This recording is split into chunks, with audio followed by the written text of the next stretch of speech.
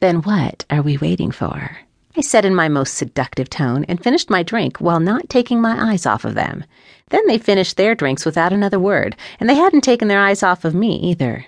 We called for our bills. They generously paid for my fairly expensive evening, and they led me to their car. That was a good thing because I had walked a fair ways from my apartment to get to this bar, and my feet hadn't been happy when I thought about the return trip.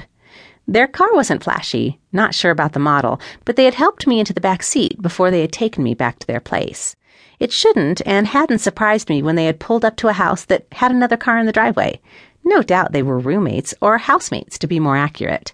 They helped me out of the car and led me inside, which was tastefully furnished.